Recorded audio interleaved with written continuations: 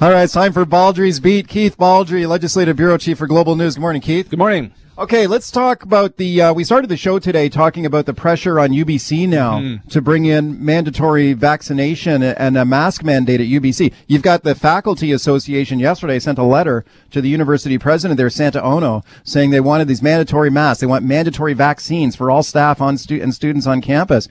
Do you think that's going to happen? Like, can Bonnie Henry maybe get involved in this, or the province spend on it? She's been asked about this several times and basically says there's an ongoing dialogue on this issue, both in universities and K-12 schools.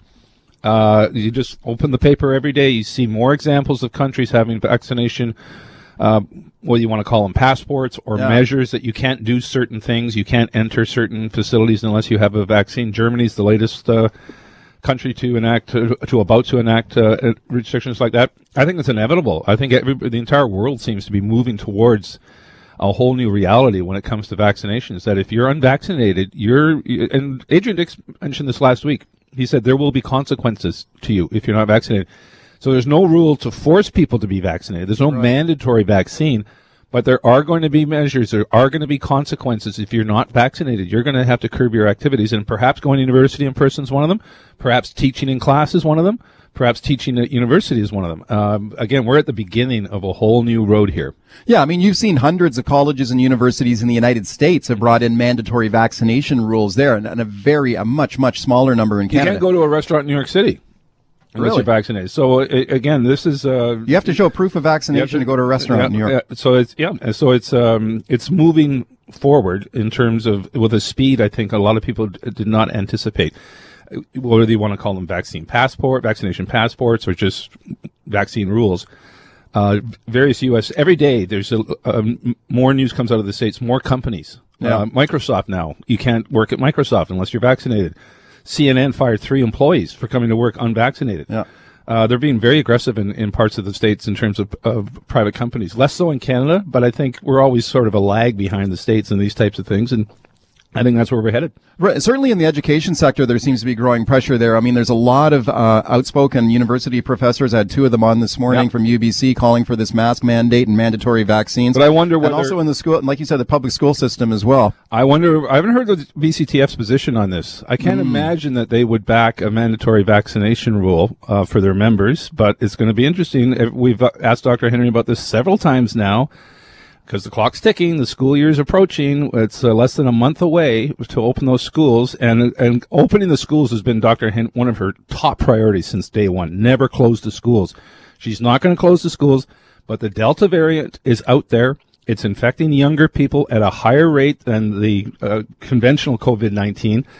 And again, and there's low vaccination numbers with that particular age group, of course, because they started late. And there's no vaccines for younger under kids, the age of 12. Of course. So will there be a requirement to have teachers vaccinated before they can go in the classroom? We're not at that point. Dr. Henry says it's an ongoing discussion, but it's going to be fascinating to see how that plays out. Well, let's listen to Bonnie Henry on this point. And here she is speaking about the back to school plan and if additional safety measures will be brought in. Bonnie Henry.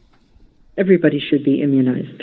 And that is something that we're recommending. We're making it available to everybody, including people coming from other provinces, from other countries. And there are restrictions still for unimmunized or people who are not fully immunized international students. And we've been working with the post-secondary institutions around the province to make sure that they are offered vaccine when they are in their quarantine period. Okay, so she says everyone should be immunized. We're making the vaccine widely available to people, but still stopping short of any mandatory vaccinations in the school system. Well, again, I don't think it's going to be, she won't phrase it as a mandatory thing because you can't force someone to be immunized. You can't do that in Canada, but you can put restrictions on them in terms of activities, and maybe teaching or in-class participation may be one of those activities you can't do unless you're immunized. But we're not there yet. It's ongoing discussions with post-secondary and ongoing discussions at that roundtable group in K-12. Okay, let me play another clip of Bonnie Henry here for you. Here she is talking about young people getting sick with the new surge of the virus. Yeah, that Bonnie Henry clip there. Okay, let's. We're just getting that lined up. Let me ask you about more about. Okay, we got it. Let's listen to Bonnie Henry here. We had young people in their 20s who've been hospitalized. We've had people in ICU who are very young. And the majority of the hospitalizations are in unimmunized people in their 40s and 50s. So it does still cause severe illness in some people, even young people. Okay, it'd be nice to get some precise figures on the people who are in hospital, the people who are testing positive and getting sick. Are they almost exclusively unvaccinated? Or yeah, it was about 95 to 98% of the cases are unvaccinated people. A very small percentage are vaccinated people, and those tend to be older people. But it's interesting. I just crunched the numbers again this morning and last night. Just look at the recent surge of cases with the Delta variant. Young people under the age of between 20 and 40 are almost about 80% of the cases now. They used to be about 60% of the cases. So the Delta variant is hitting younger people because it seems to hit younger people more easily. It's more transmissible. It's more infectious, but also because there's lower vaccination rates in younger people. The vaccination rate for people over 60 is, well over 85%. If you're under 40, it's about 75%. So there's more people unvaccinated in those age groups, and they're the ones who are getting hit with the virus. Got a column out this week. Heading into last weekend, those 2 weeks before last weekend, 900 people in their 20s were hit with Delta variant. Before that, the 2 weeks before that, before Delta was so prevalent, it was about 350 people. So you just see the surge in cases are really hitting younger people right now because they're unvaccinated to a larger degree. But they're not going into hospital in greater numbers. We're not seeing an increase we saw a bit of an uptick in hospitalizations yesterday because the interior continues to have disproportionately high numbers, and they are seeing more people go in the hospital in the interior. 4 people died in the interior over the weekend. 2 people were in their 50s, which is concerning. But again, we're not seeing what we're seeing in the United States, particularly American South, in terms of a huge surge of hospitalizations. But that could come. I mean, there are modelers out there who are predicting a huge surge in hospitalizations as this month progresses. Okay, the lower vaccination rate among younger people is one of the key reasons that we see university professors now demanding stricter safety protocols at places like UBC, where the faculty association yesterday called for that mask mandate and mandatory vaccinations for all students and staff. So let me play this for you, Keith, get your thoughts. This is Professor Sylvia Fuller from UBC, who was my guest earlier on the show today. And here she is talking about, she says UBC administrations are under pressure here to not install stricter safety measures. Here she is. So I think the university administrators, to be fair, are in a difficult position. So they're clearly under pressure not to impose stricter measures than the public health office is advising. And so far, the public health office is advising us essentially to do nothing. So I do feel for them. Okay, she says the Ministry of Advanced Education is pressuring universities behind the scenes. Don't bring in these strict on-campus rules. Yeah, interesting. I haven't heard that. It's interesting because public health wants people to be vaccinated. They're not going to impose a rule so far, but they want people to get vaccinated and to provide all sorts of not incentives, but arguments to do that. I'd be surprised if the Advanced Ed Ministry was actually having some sort of covert operation in terms of pressuring not to have people vaccinated. Well, do universities and colleges have the authority, though, to bring in their own rules? Good question. That's a very good question. It's certainly in the States they seem to have that ability. It's a different landscape up here. But universities, I mean, they have been able to prevent people from coming to university if you've got an infectious disease, for example, you can't attend a class.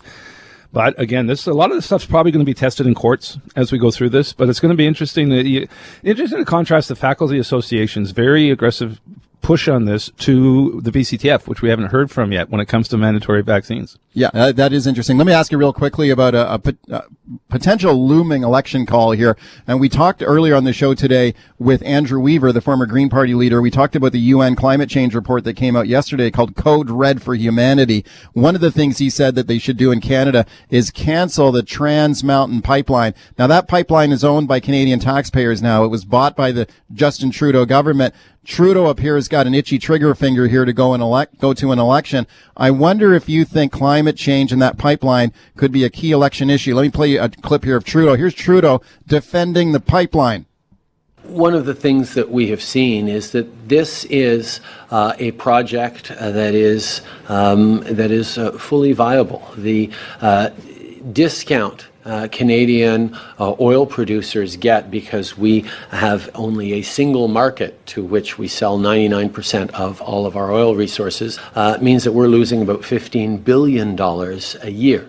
And getting access to different markets for our natural resources is actually just makes good economic sense. Okay, but when it's code red for humanity, according to the UN Climate Change Panel, does that change the equation politically here with an election looming? Well, it's interesting how Trans Mountain has disappeared as an issue since the pandemic began. There have been no protests. You know, before the pandemic, it was a top-of-mind issue. It's just like so many other issues have faded away in this pandemic. As COVID now, again, as the Delta variant now surges around the world, you're seeing case numbers spike up. I've detected suddenly a renewed interest or fascination from people who are just perplexed and bewildered, but fascinated by what's going on with the COVID situation. And I don't see that necessarily ending before the election's actually over, and probably sometime in September. All right, welcome back. It's Baldrey's Beat with Keith Baldrey. Let's go right to your phone calls here. Leslie in Burnaby. Hi, Leslie. Oh, hi, dear. Why don't they stop all outer space travel? Look at that multi-millionaire. He's saying for $28 million you can fly to outer space, what is it, 10 minutes or something? And look at the exhaust from that. Yeah. Well, you know, I sometimes I do get a little fed up with some of the hypocrisy sometimes where you look at a guy like Leonardo DiCaprio or whatever lecturing the world about climate change while he's on vacation on a yacht in the Riviera and flying around the world. I mean, how big is this guy's climate footprint, you know? Carbon footprint. No, there's a lot of celebrities, I think, are guilty of the hypocrisy. But in terms of space travel, I mean, good point. That was a $10 million ego venture, which I think billionaires can be well advised to spend their money on something better. Okay, more altruistic. Let's go to Phil in Marpole. Hi, Phil. Yeah, I've always enjoyed listening to you since your rookie phenom days. I just wanted to say two quick points. The 100% revenue neutral tax idea is one that should never be allowed to die. It's the only one that would make sense. And then also Dan McTague, a favorite guest of yours, has said that if Trudeau is allowed to implement the carbon tax or one of his successors to $170 a ton, I quote him from the Roy Green Show, all Canadians will have a very bleak and very grim future. We have to get Trudeau out, even if it's a liberal putsch. Thank you. Okay, Phil. Well, a lot of people don't like those carbon taxes. Of course, a federal carbon tax would not apply here in British Columbia because we have our own provincial one. But take a look at the opinion polls. I mean, Trudeau's riding high. This is why he wants to call an election. Research Co. poll out today for Mario Canseco gives in BC, the Liberals are at 37% of decided vote, NDP at 29%. The Conservatives way down at 23%. I think the ground has shifted when it comes to carbon taxes. Those who think it's some sort of horrible, evil thing are a shrinking minority. It's now a fact of life. But in terms of a greatly increased one, that's going to might be a little tougher sell with a lot of voters. Do you think a fourth wave of the virus complicates Trudeau's election call? I think it's still on. I think you can read it either way. You know, either a surge in cases and a real serious situation may strengthen his hand again, as we've seen in other elections in this pandemic.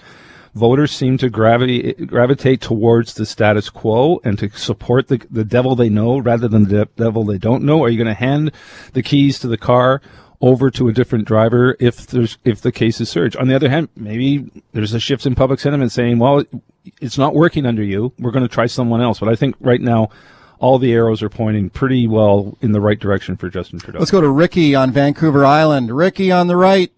Right? Hey, guys. Yeah. That's me, man. Nice to talk to you again. I'm so frustrated that everybody points their finger blaming the fossil fuel industry, this, that, the other. The big problem on this planet, here's the real problem. Too many people. I did some math a year ago or so. In the last 10 years, after the death rate, there's approximately 275,000 more human beings on this planet every day for the last 10 years. No more people. There is too many people. That's the real problem. No, you're not necessarily wrong. I mean, human activity is driving climate change more than anything else, and that was tied to fossil fuel use as well. But it's human activity.